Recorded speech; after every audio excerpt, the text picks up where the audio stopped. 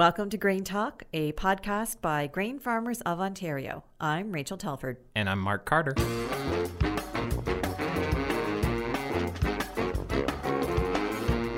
Today is February 1st, and here's a look at what's making headlines as it relates to grain farmers this week. Mark is joining us here because Megan McKinney is on vacation in Mexico. Welcome to our podcast, Mark. I'm really happy to be here and not in Mexico. Well, Mexico's at least warmer than we have here, that's for sure. So one of the big things that everybody's been talking about for the more than a week now is the Canada's new food guide that's been released. And one of the biggest changes is that they no longer recommend specific amounts, serving amounts of any of the food groups, but in particular, meat and dairy is kind of missing. And I kind of like meat and dairy. Were you as surprised as I was what a sweeping set of changes it was? Like, it looks nothing like the food guide that I remember from like my entire life. And, it actually, reading it kind of makes a lot of sense. Some of the stuff seems really actionable and simple in terms of, how much of your plate you want to cover and what. But there's still, there's going to be some interesting questions for us and our membership. I like seeing the emphasis on soy protein as an alternative, for all kinds of reasons, but especially because of the health reasons, the decrease in LDL cholesterol that's associated with eating soy protein. But then, of course, you had some questions about the reduced use of meat. Yeah, because, one of the biggest markets for Ontario-produced corn is livestock feed. And so, our friends at, the corn-fed beef program or, chickens and all the other, commodities that we partner with on a lot of things because they're one of our biggest markets. We produce great grain that, creates great meat. So, that could potentially impact what we're growing and our markets if we see a reduction in meat eating over the next couple of years because of this new food guide. But, what I find interesting is that they also mention that, if you're not going to go to the plant-based protein, then lean meat's okay. But they're also then recommending like lower fat milk and cheeses. And I don't know. I'm not one for the lower fat stuff. I like, my 10%. full fat. 10%. I'm not eating anything that's like yogurt. It's gotta be thick. And what I find about this food guide too that's really interesting is that they're really more emphasizing how to eat as opposed to what to eat. So things like cook more often, enjoy your food, be mindful of what your eating habits are. So like I have a really long commute, so I'm, eating in the car sometimes, which isn't good. And then eat meals with others. So right there, I'm really bad eating habits and I'm not eating with other people, but I just find that's really interesting change that they're emphasizing that kind of stuff. Do you think that you'll become more mindful about the way that you eat, like recognizing that it's such a big deal that we've made it into like this federal program? I don't think so, because it's like you do the things that you do because you have to. Sometimes you don't have a choice, right? Like I'm up at, 5 o'clock in the morning and I'm out the door, really early because of my commute. So I can't change that. Yeah, I think you share that with a lot of our listeners, being up and having somewhere to go. I think especially for farmers, some of these things aren't realistic, especially during planting season, during harvest season. You're going to eat what you can and when you can. And that's going to be alone in the tractor seat probably a lot of the times or in the combine. But I guess, if we drink more water and we're more health conscious overall, then we'll be better off. So, in the end, if you're interested in learning more directly from the food guide, you can check it out online at Health Canada's website. Guess what, Rachel? Big news. What's that? There are new wheat and oat varieties that we can talk about. Amazing. Hey, you know what? Oats are good for you. Very good for you. I like wheat too. The Ontario Cereal Crop Committee, or the OCCC, which acts as the recommending body to the Canadian Food Inspection Agency for cereal variety registration in Ontario, held its annual quality subcommittee that was, last week on January 21st and 22nd in Guelph. The Quality Subcommittee reviews quality data for candidate varieties submitted for registration support in Ontario. So they evaluate new varieties of wheat and other cereal crops and determine whether they can be registered for use. This year, breeding programs supported by Grain Farmers of Ontario were responsible for developing 6 of the 8 new cereal varieties that have received full support for registration. That includes the first soft red winter wheat variety to come out of Dr. Ali Navabi's wheat breeding program at the University of Guelph, which is supported by Grain Farmers of Ontario, and then several other wheat and oat varieties that have been supported by our research efforts. So it's good to hear that some of our research investments are actually making a difference in terms of an end-use product that, is something that our farmers can take advantage of. Yeah, especially in that oat varieties where I think we haven't really seen a lot of recently, and it's becoming a growing area for us, especially in terms of our research investment. If you're interested in learning more about the OCCC or these new wheat varieties, you can always go to gocereals.ca. In other farming-related news, the Ontario government is working towards reducing red tape in general for businesses, but in particular for farmers. They announced recently that they're looking at changes that would allow for the farm business registration program to be modernized. And that basically means electronic delivery and a simplified registration process. They think that's going to make it more cost effective and easier for farmers, so save you time and reduce the paperwork, because we all know how much farmers love to do paperwork. Just as much as they love doing it online. That's right. So hopefully this will make things quicker and at least a little bit easier, because people do need to get those farm business registration numbers for a lot of other programs that they'll have to apply for. Coming up on the podcast, we're going to focus on Grain Farmers of Ontario's Grains in Action program. Now, before Megan went to Mexico, she was the lead on this bus tour that we do every year, Grains in Action, and it encourages young farmers to take a look at what happens throughout the grain value chain. So we'll talk to Megan as well as one of the participants, Faith Fullerton, about that whole experience. But first, we're going to speak to Marty Hibbs, who's a grain merchandiser with Grain Farmers of Ontario. Next Wednesday, February 6th, Marty will be running a Introduction to Grain Marketing webinar through Grain Farmers of Ontario. It's free, and you can register for that on our website at gfo.ca. Joining us now on the podcast is Marty Hibbs, who is a grain merchandiser with Grain Farmers of Ontario. And we're going to be chatting with Marty about some upcoming webinars that the department's going to be offering to farmer members. Welcome to the podcast, Marty. Thank you. Nice to be here. So before we get talking about the webinars, why don't we introduce people to who you are? So you're a grain merchandiser here at GFO. How long have you been working with us? Actually, I've been here for 6 years. Time flies when you're having fun. Yes, I think I started in 2013. So yeah, this will be my 6th year. And can you tell us a bit about what you do on a day-to-day basis? Well, basically my job at GFO is to hedge our position in the wheat market. We only trade in wheat. We don't trade in corn or beans here at GFO. So when we purchase the wheat from the farmers, we're at risk at that point that if the price were to drop, obviously we would be at risk and we'd lose money. So what I do is my background is in futures trading, and I go into the futures market and I establish a position so that we've locked in the price. And if the price of the physical product, like the wheat, were to drop, then we would make the profit back on the futures position, and it's hedged until we sell the wheat, and at that point we lift the hedge. So basically what it means is that we take a position opposite in the markets so that it takes our risk out of the position that we've bought from our farmer members. And is that people that then have participated in the wheat pool, or just through any type of contract that they have with us? In both. Actually, we do contracts separately from the pool. The pool, we obviously try to make them a bit better of a return, so we use a couple of different strategies there to try and increase the profit at the end of the year.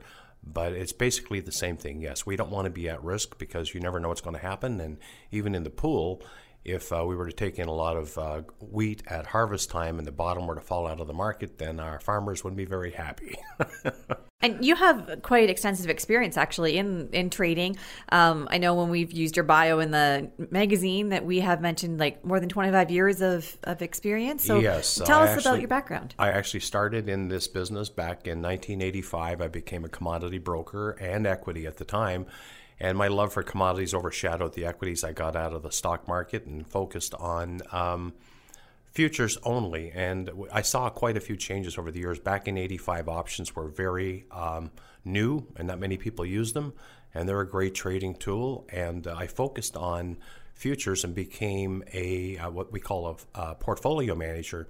And it's a designation in Ontario that probably, or even in Canada, very, very few people have it, which basically means I can take somebody's money and trade it at will with their blessing and hopefully make some money for them. So I did that, and also I was on BNN Business News Network for about 4 or 5 years as an analyst, and I appeared there about every other week downtown Toronto and just did analysis on the commodity markets until they were bought out, and I think it's CTV bought them out. They were no longer independent, and that kind of ended up my term with them. So when we talk about having these webinars that we're going to be hosting through the grain marketing department, you're a good person to host them. So why don't we talk a little bit about what we are offering this year, because we're doing it a bit different, offering it over the internet versus in person. Yeah, well, for the past 4 or 5 years, we've done it in person, and it's really nice doing it in person, but there's a lot of issues. Number one, we do them in January, February. The weather is not good. We're traveling right across Ontario. And I have a special place in my heart for New Liskeard. I got there once and I figured, okay, that was in a real bad storm. We almost got locked in up there. So there's a bit of risk involved with being on the road, and it's a bit lonely at my age, and I don't really want to be on the road that much, but we do it, and we cater to a small crowd. So what we usually do is rent a facility like a meeting room in a hotel, and we get 15 to 25 people, and we do one-on-one. Now, the reason we do this is because I believe today, with things being so competitive and the new farmers coming up, there is a real need to hedge their risk. And basically, with things going on globally in the world, whether it's the situation with China or whatever, these markets are very volatile. And what we try and teach farmers to do is that if they see a price that they like and it's a profitable position, having their crop still in the ground, it's really tough sometimes to make a commitment. But these markets allow you another tool, and that's all it is, a tool to be able to try and maximize your profits or reduce your risks. So the 2-day seminars that we do, or the 1 days, there's a lot, really a lot to try and comprehend, and people get overwhelmed. When I did the seminars privately myself before I came to GFO, they were a full weekend seminar. And so what we're planning on doing is, by doing the webcast or the webinar, we have a couple of different advantages. Number one is these will be put away for perpetuity, in the sense that anytime you want, you can go back and look at it. So you don't have to be there when we do them live. And number two, we can take one topic at a time and really elaborate. So something that we crammed into 2 days on a 1-day seminar, we can do this over a period of maybe 10, 15, or even 20 weeks. And we'll take one topic and really delve into it. And I think it'll be a great learning experience because, again, as I said, today with the farm situation, or the farmers, they really need to understand how to protect their investment and how to maximize their profits. So what's the first topic going to be? I think the first topic we're going to take on is explaining to people the real nuts and bolts of what the futures markets are. Most people look at the futures markets as a gambling arena. They look at it as, oh, that's very risky and it's for speculators. And we're going to dispel a lot of myths there, because the futures market is built for one specific reason. It's called price discovery. And whether you're a home builder or you're Tim Hortons coffee supplier, anytime you're dealing with raw materials, there's a lot of risk involved. So what we're planning on doing is explaining to people the true purpose of these markets and why they're actually there. It's not a gambling house. The people that speculate in the markets do us a favor because they offer what we call liquidity in the market. And by having liquidity enables the farmer or anybody that really needs to be able to buy and sell these markets is to get a fair bid and ask, not to have to worry about a price differential of, say, 30 or 40 or 50 cents between the bid ask. So I think we're going to focus on that for the first one. And then once we establish that, we'll start slowly, and we'll deal with futures. We'll also explain hedging. We will explain a bit about the basis and price risk. The Canadian dollar is a big part of it because we are Canadian. And of course, we deal with U.S. prices, so that's a big factor as well. And then probably do options, which is another great tool. And finally, I think we'll end up with a real nice technical analysis trading program that will teach people how we look at charts and determine what's going to happen in the future with as best as we can. In other words, nothing is guaranteed, but technical analysis takes all the noise out of the markets and the innuendo and hearsay and rumors and things like that. So will you be looking at all those different formations that can form on the charts? Yes, we will. One Candlesticks at a time. and Candlesticks, definitely. Yes. Yes. That's great. And Marty, we know that as well, some of our farm members might read you every week in the Ontario Farmer newspaper. You provide a commentary on the markets. What have you been talking about lately in those commentaries? Well, there's a couple of things. Mostly in the commentary, I deal, again, with technicals. I don't get into fundamentals because personally, and this is just personal, I'm not a big fan of fundamentals because you don't know what to believe. Numbers can be fudged, they can be distorted, and people can look at numbers. I mean, you know yourself, right? When you see numbers, it's not always what it appears to be. If you look at the charts, what that tells me is on any given day, at the close of the market in Chicago, all the experts basically in the world agree that this is the price of corn or wheat or beans at the close. Because if it wasn't, the major multinationals, somebody like a Cargill, would recognize it and scoop in, and if it was too low, they would buy it or they would sell it. So you've got an arena here where you've got the experts in the world agreeing on a price. That's plotted on a chart, and that can give me a lot more information than something I read off a newswire that could either be written wrong, distorted, old, or whatever. Now, I'm not saying fundamentals aren't important. We need to know what's going on. Like right now, for example, with the situation with the Chinese and the soybean imports, that's an issue. Number two, government shutdown. We've got an issue where a lot of these reports aren't even coming out. So we could see some good volatility in the next week or two or three when we start seeing these reports, and they're probably not what we expected. So, you know, there's something to be considered there as well. So again, like I said, we're going to look at fundamental analysis, but we're going to focus on the technicals.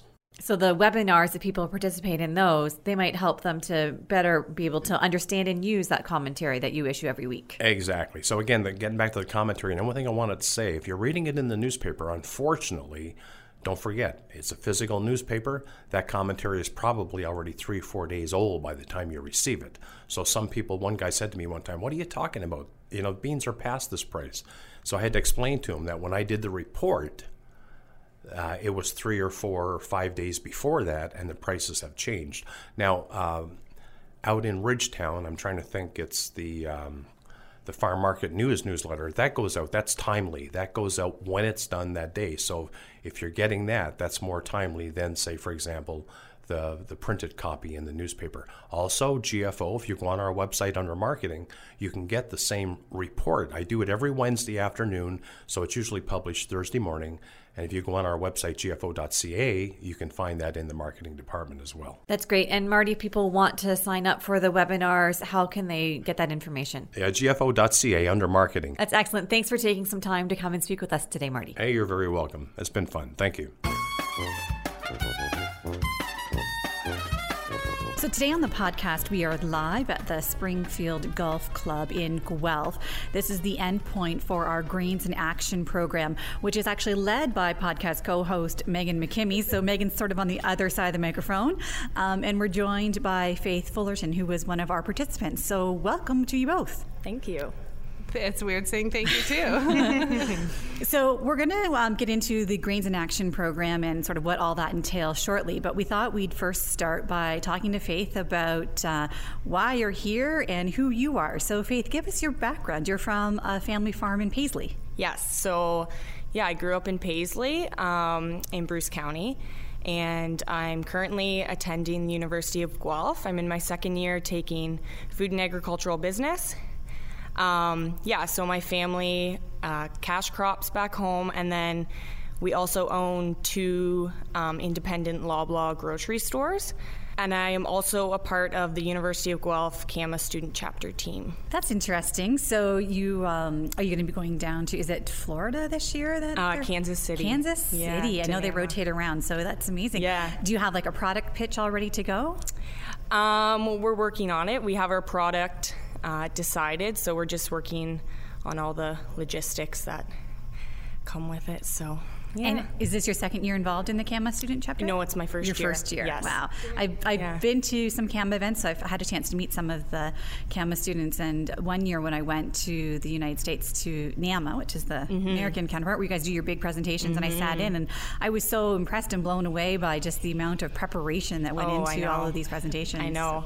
It is, it's pretty extensive. Yeah. So do you know what maybe you want to do, and are you interested in marketing then in agriculture, or still trying to figure that out? Yeah, I'm not really sure. I mean, there's so many different opportunities, which is kind of why I liked getting into the egg industry, just because I could really do anything. Yeah, I'm not really sure what I want to do. I mean, events like Grains in Action can definitely help me figure out what I want to do. So, yeah. You have a couple of years to figure it out, I guess. Yeah, exactly. You're still only halfway through university. Thank gosh, I'm not in 4th year. So why don't we start talking about Grains in Action then? Megan, can you give us an overview about why we do this program and what it entails? Yeah, so we have been doing this program for quite a few years now. I think someone said 7 or 8, but that was probably a bit before my time. But so Grains in Action is a 4-day conference and bus tour, and we bring together young agriculture professionals. So those could be people in school like Faith, or some people that are just getting out into the industry and starting jobs in various aspects of agriculture. And we do have some master's students and PhD students. So there's a pretty wide range of people that are there, which is really great because we think it's a good networking opportunity too. But the main idea is to show them the grain value chain and like where grains go after they leave the farm. So we visit places like Cargill and Sarnia, an ethanol plant, some more fun things like whiskey, and just try and see all the different aspects of the industry that touch on grain that we might not otherwise think of. And I think that's good also for people that are getting into the workforce and don't maybe know a lot about that. And the other big part about it is for us at Grain Farmers of Ontario, it lets us talk to and meet new young people that we might want to get involved with Grain Farmers of Ontario, whether it's at the district level or on the board as a delegate or a director, or if they are interested in research and might want to have a research proposal or something like that. And Faith, why did you want to take the Grains in Action program? So since my family owns 2 grocery stores, it's kind of at the end of the big chain to the consumers buying food. But then with my family also producing food, I thought it would be pretty neat to see what goes on in kind of the middle stages of the chain. So I just thought it would be interesting, and I wasn't aware what kind of went on in the middle. So, Faith, what has stuck out for you then as sort of one stop that was really eye-opening for you? I really liked Greenfield Global Ethanol Plant. I was just so unaware of what they do with the corn, and they have a plant in Tiverton, which is close to where I live, and I didn't know what they really did there. I just know that corn went there and they made ethanol, but I didn't realize all the other products that come from that. So that was very neat. Some of the alcohols that they use it's actually in alcohol products. Yeah, right? I don't think we always realize that you think of ethanol plant and you just think of ethanol, but they do industrial grade alcohol and food grade, which I actually didn't realize going in when they were talking about all the like Mike's Hard Lemonade apparently has stuff in them. And so. iceberg vodka and pharmaceutical grade alcohol as well. So they were saying the wipes that you'd use at the hospital before you would get a needle, that alcohol in the wipe is from the ethanol plant. So pretty cool. And we got to go across the road to Truly Green Farms, which was pretty neat. Do you want to tell us a bit about that one? Yeah, I had never been in a big greenhouse like that before. It was pretty interesting, especially considering when we get produce at our stores, we never really know where it's coming from necessarily. But it was just neat to see how it really is produced in such large quantities. And they have a pretty cool, I think, a relationship with the ethanol plant because they use their CO2, but we also learned that they're trying to use heat as well now, so that's all coming in huge pipes under the road to the greenhouse from the ethanol plant. Switch a lever or something and it comes through the pipe. So that greenhouse is growing tomatoes, peppers? Just tomatoes. Yeah. Just tomatoes? 3 different grape tomatoes and vine tomatoes, I believe. And it's pretty cool. Interesting. And so why don't we start back at the beginning then? We started here in Guelph, and sort of on the introductory night, I saw some tweets going on that you guys had a bit of a mixology class. What was going on there? Do you want to tell us about that? It was so we always have, well, not always, but we partner with Spirits Canada at GFO, Grain Farmers of Ontario, on a lot of different things. And they always give us great tastings, but I feel like they made it a little more fun this time. Yeah, it was a really good icebreaker to kind of start off the event, I thought, anyways. Yeah, they picked, I think they had 4 different cocktails, and they taught us how to make them, and then picked a whole bunch of people to become bartenders and try mixing those cocktails. So they had to work for their samples. Yeah. Yeah. But I think it got everyone chatting, and it was really fun. And the guys at Spirits Canada are pretty pumped up about whiskey, so it's pretty engaging. So you mentioned it was a good mixer, no pun intended, I guess, in terms of people and alcohol there. What kind of people have you met? Who have you sort of connected with over the last couple of days? Well, I really wasn't aware of who was going to attend this year, but I know a lot of the people that were on the tour from school, but also just people that are out of school and just working in the industry as well. It was nice to talk to them. Yeah, it was a pretty good demographic this year, and I think it should be good to meet new people and network and stuff like that. All different aspects and areas that sort of touch on grain. So yeah, it was a really nice mix, I thought. And then you got on the bus and you headed into the Southwest. So where did you end up on that tour? Where did we go from there? Sarnia. Sarnia, yeah. What did you think of Sarnia? It was really good. So we went to travel to the Sarnia grain terminal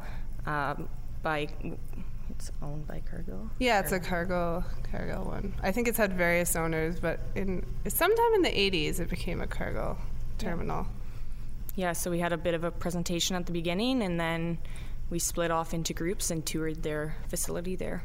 So is it all grains that they're storing there, or are they handling just one commodity? They do corn, soybean, and wheat, they said.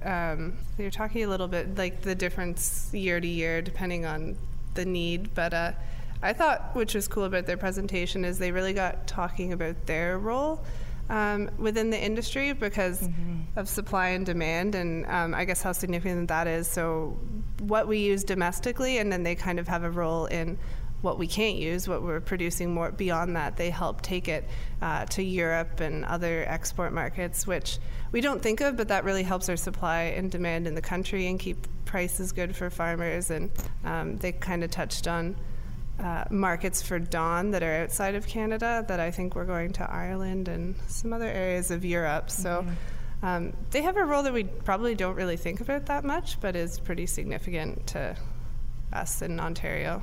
Was that a big topic, Dawn? I know, like, as farmers, that's what they've been talking about since the fall. It seemed like every place we went to, it was definitely a hot topic.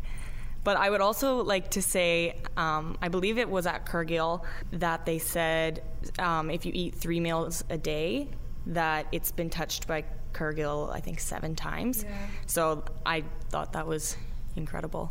Just in terms of the different products that will be made from the grains that they're dealing with. Wow. And cross grocery stores, I guess something you guys think about when you have grocery stores. So that was really cool, yeah. And then from Cargill, that's when we went to the ethanol plant in Sarnia. So, and then we headed from there to Windsor for the night, which then kicked us off to ADM the next day. So that particular one, they do mostly soy and canola crush, so they're producing oil that they're shipping around.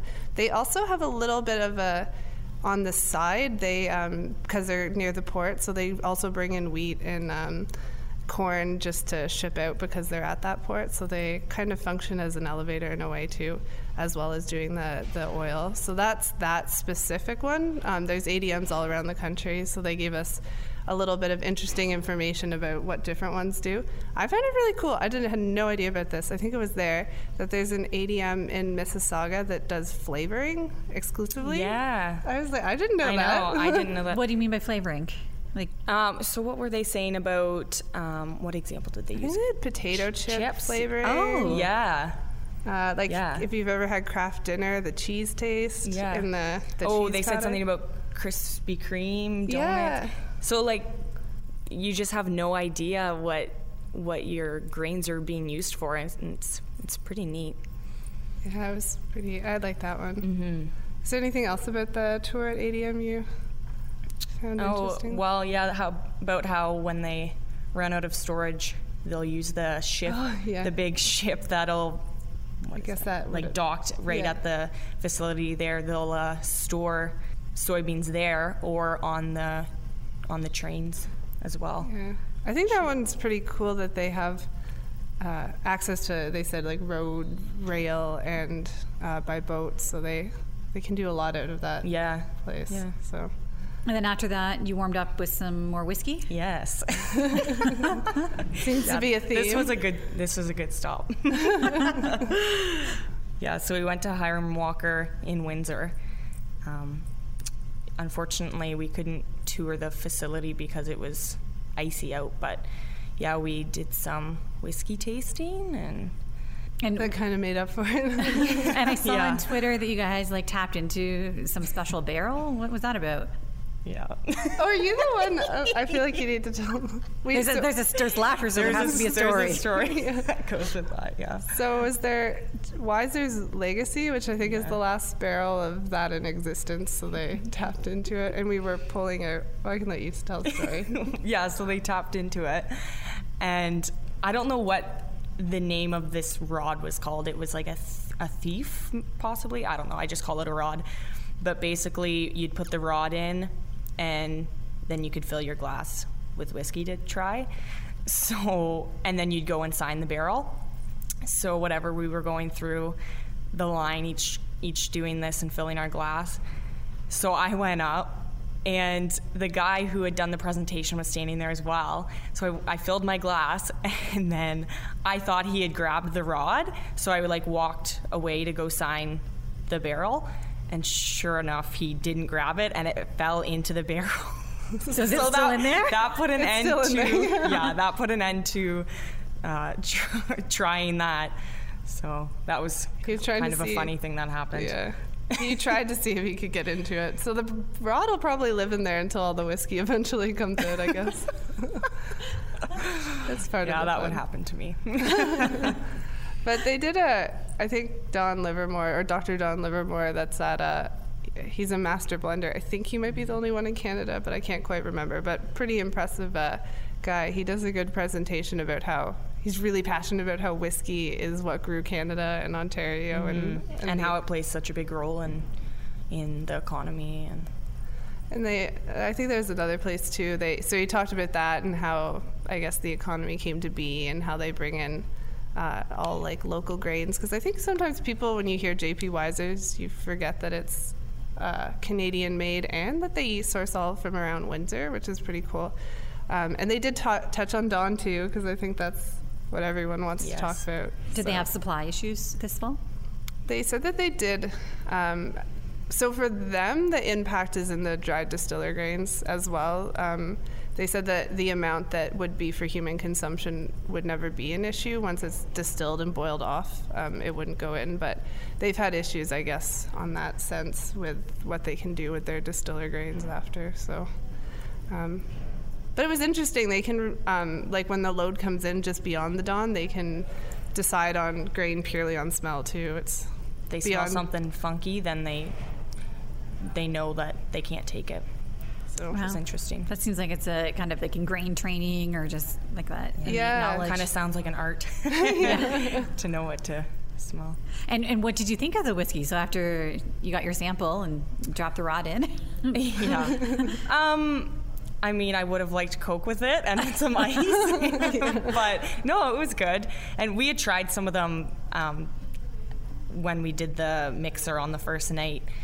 But yeah, they were good. Yeah, we tried four different whiskeys. And did you notice a difference between the one that came right from the barrel compared to the one you had in the bottle?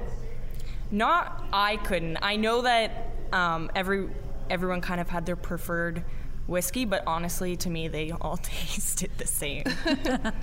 I did learn that I'm not a huge fan of rye whiskey, because apparently rye is what makes that burning feel. Was that the Lot 40? Yeah. Yeah, it wasn't too popular. I think, maybe if you have the taste for it and you like that, he said it's that burning in your chest that comes from rye, so I like the milder whiskey. The milder taste, yeah. Me too. I'm not a strong whiskey drinker, but I remember the one year when I did Grains in Action, they made a cocktail with like apple cider, and that was really good. Yes. So I think we tried that in maple syrup. Yeah. I took that recipe card. That was a good one. Yeah. If you're ever in need of using up some whiskey. Yeah. So then after that, what was the next tour stop that we did? Oh, we traveled to Ridgetown. Yeah. Some research. So for some people, I guess they might know might have come through Ridgetown, but we saw Dr. Dave Hooker and Art Schaft's mother. It was pretty cool. Yeah. A lot of work goes into all that research. I definitely think we apparently were some of the first people to hear about Art's Dawn testing and sampling he's been doing. Yeah. That was interesting. They have some more sampling that we can move forward, some ideas, and see where he goes from that. Mm-hmm. That was good. And then that led us off to Cambridge, where we had dinner and stayed for the night. Mm-hmm. And this morning we were at Wallenstein, which I thought was pretty cool. What did you think? Mm-hmm. Yeah, I thought it was a great tour. Yeah, so the same thing, we split up into two groups, and we toured the facility, and then went inside to the office and got a presentation from Wendell. I've been on a tour there, and what really amazed me is just the sheer number of different mixes they can make. Like they can customize it for whatever animal livestock feeds they need. Like 1,800 or something. I thought it was incredible too. They mentioned that they also almost weekly are revamping their mixes. Like their formulas. They change up their formulas. Yeah, which is a lot of work going in there. And was Dawn part of the discussion there as well? Yes. Yeah, it was. Yeah. I think it was I think we might have been in two different groups. My group was a little quieter, I guess, because they had heard a lot about Dawn. But it definitely came up. Yeah. And they were saying how I think it's something that is rolling out in February, but it's like a laser level in their bins, so that, on the farm, I guess. So when the feed is getting low, it'll trigger the system, and I guess I'm not sure exactly. You have an app on your phone, and it basically tells you, it can measure, the laser measures how much feed you have left in your bin, so it'll come up on your app, and then you know. And I think they want it that maybe it'll be sent to Wallenstein, and they just know when you need more feed, so that was pretty cool. Yeah. And it's like they have a whole system where I guess it'll all work into that, and they scan all their barcodes everywhere. That's kind of cool for traceability, I guess, too. So yeah. Very good. And then after that tour was done, you guys came back here to sort of learn a bit more about Grain Farmers of Ontario and what we do as an organization. Mm-hmm. Did you know much about what we did before today? I did, but I didn't realize how many parts there are to it, really. There's a lot of smart people working for the grain farmers, that's for sure. Did any one particular presentation stand out for you? Yeah, the GR presentation was pretty cool about what she does working with the provincial and federal government. Yeah, she had lots of photos of I guess where our board and our chair Markus have been out meeting politicians, and sometimes you don't realize that's all happening, so it's kind of good to see. Yeah. And so now that you've completed this program, Faith, what are you hoping to do with either the contacts that you made or the things that you've learned? It's just so many products in grocery stores. You just have no idea. I was just so unaware of some of what the grains are getting turned into, or that I didn't even realize that let's say, corn was used in this product. I never would have thought it would be, and so that's interesting to see the products on the shelf, what goes into them. So. And you mentioned that not all of your fellow students at Guelph were aware of the program, and some of them like, hey, I might want to go next year. So when you go back to school, are you going to be like, yeah, you should definitely go? And especially they'll have to listen to this podcast. See what it's all about. We'll learn lots of cool I'll new definitely things. spread the word, that's for sure. Is there anything, I guess, maybe this could be a takeaway for Megan, that you wish you would have learned that you didn't, or something that you didn't experience that you were hoping to? No, I wondered if you were going to ask this question. I thought long and hard about this, but honestly, nothing. If anything, I would have liked to go longer. I was just having so much fun. And Megan, we are always thinking it's never too early to get interest for next year's program. And I know that at Grain Farmers of Ontario, we're in the process of getting a new member relations manager. She's going to be starting next month. So in the meantime, if people are interested in next year's Grains in Action or just learning more about it, where should people go? Yeah, you can go online. There is a tab for Grains in Action and learn a little bit more there. But in the meantime, you can just email me. My email's mmckimmie@gfo.ca, and I can definitely get you on our list to reach out for next year. And we also are always doing other programming too. Like we have a women's symposium and often do a Grains in Action alumni program too. So feel free to reach out if that's something you might be curious about as well. Well, thank you, Faith, for joining us today on the podcast. And I think I speak on behalf of everyone that attended this year's Grains in Action, and also probably from past years, but thank you, Megan. It's incredible. And thanks to the Ontario Grain Farmers organization as well. I had a fantastic time. Thank you. And thanks for being on the other side of the microphone this week, Megan. It's a little weird, but thank you. Coming up next on the podcast, we have a conversation with Markus Haerle, Chair of Grain Farmers of Ontario.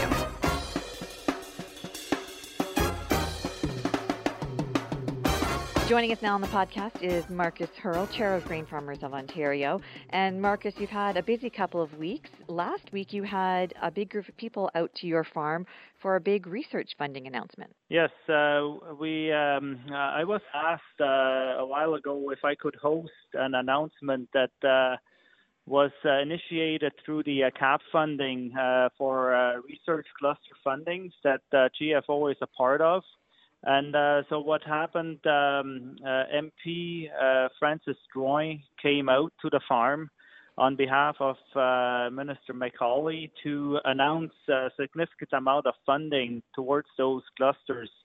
And what that gives us is some more in-depth research into some corn, soybeans, oats, and further development on also disease resistance, agronomic parts. And so, of course, we have to look at it in the big picture, because a lot of those fundings are important for our industry to grow and to have access to new technologies, as we are a large player in the export markets of oilseeds and grains around the world. And Markus, we're still working on the Dawn issue on behalf of our farmer members, and most recently to that is the initiation by Ernie Hardeman for the Agri Recovery Program. Can you tell us a bit more about that? Sure, I can. So we actually commend that the minister signed off on the Agri Recovery, and because the whole Dawn issue is a significant impact to the farmers that grow corn in Ontario this year. And so what that does, it basically asks now the federal government to look at the agri recovery on what framework fits and what needs to get done to get the farmers apply to the program, that they can access dollars to cover the shortfall that they have with the corn. But by saying that, at the present time, there's still a lot of unknowns because of the trigger mechanisms that agri recovery usually require. There's a significant amount of dialogue that needs to happen of what and how and when those dollars will actually start to flow. So we can expect our farmer members to stay updated on that information and stay tuned for some more progress on that.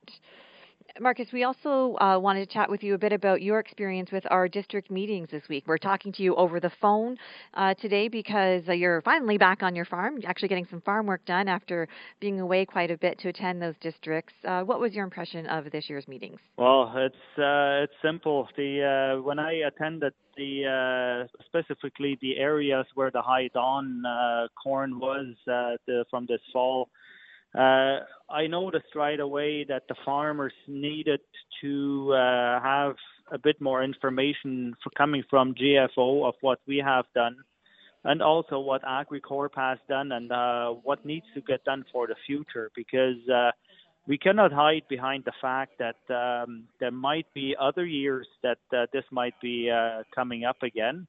And we need to make sure that there are certain things that we might have some influence on to get initiated. And I'm going to mention a few of them. We're looking at the testing and sampling protocols, maybe even looking at the quality rider for crop insurance, and maybe even through some research of finding which varieties are more susceptible to that disease. Because as farmers, we cannot afford to lose money just because of quality issues. So we need to make sure that GFO stays engaged in this process, and that we come up with certain plans that can help the farmers.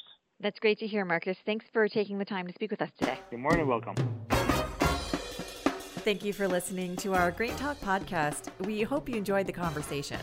For more ways to connect with us, including the latest webinar, market report, and our e-newsletter, go to gfo.ca/GrainTALK.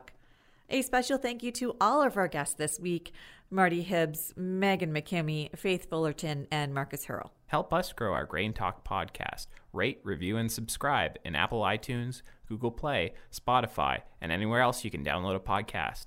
If you're using Apple iTunes, please take a minute and leave us a review or a 5-star rating. It really helps us reach more listeners.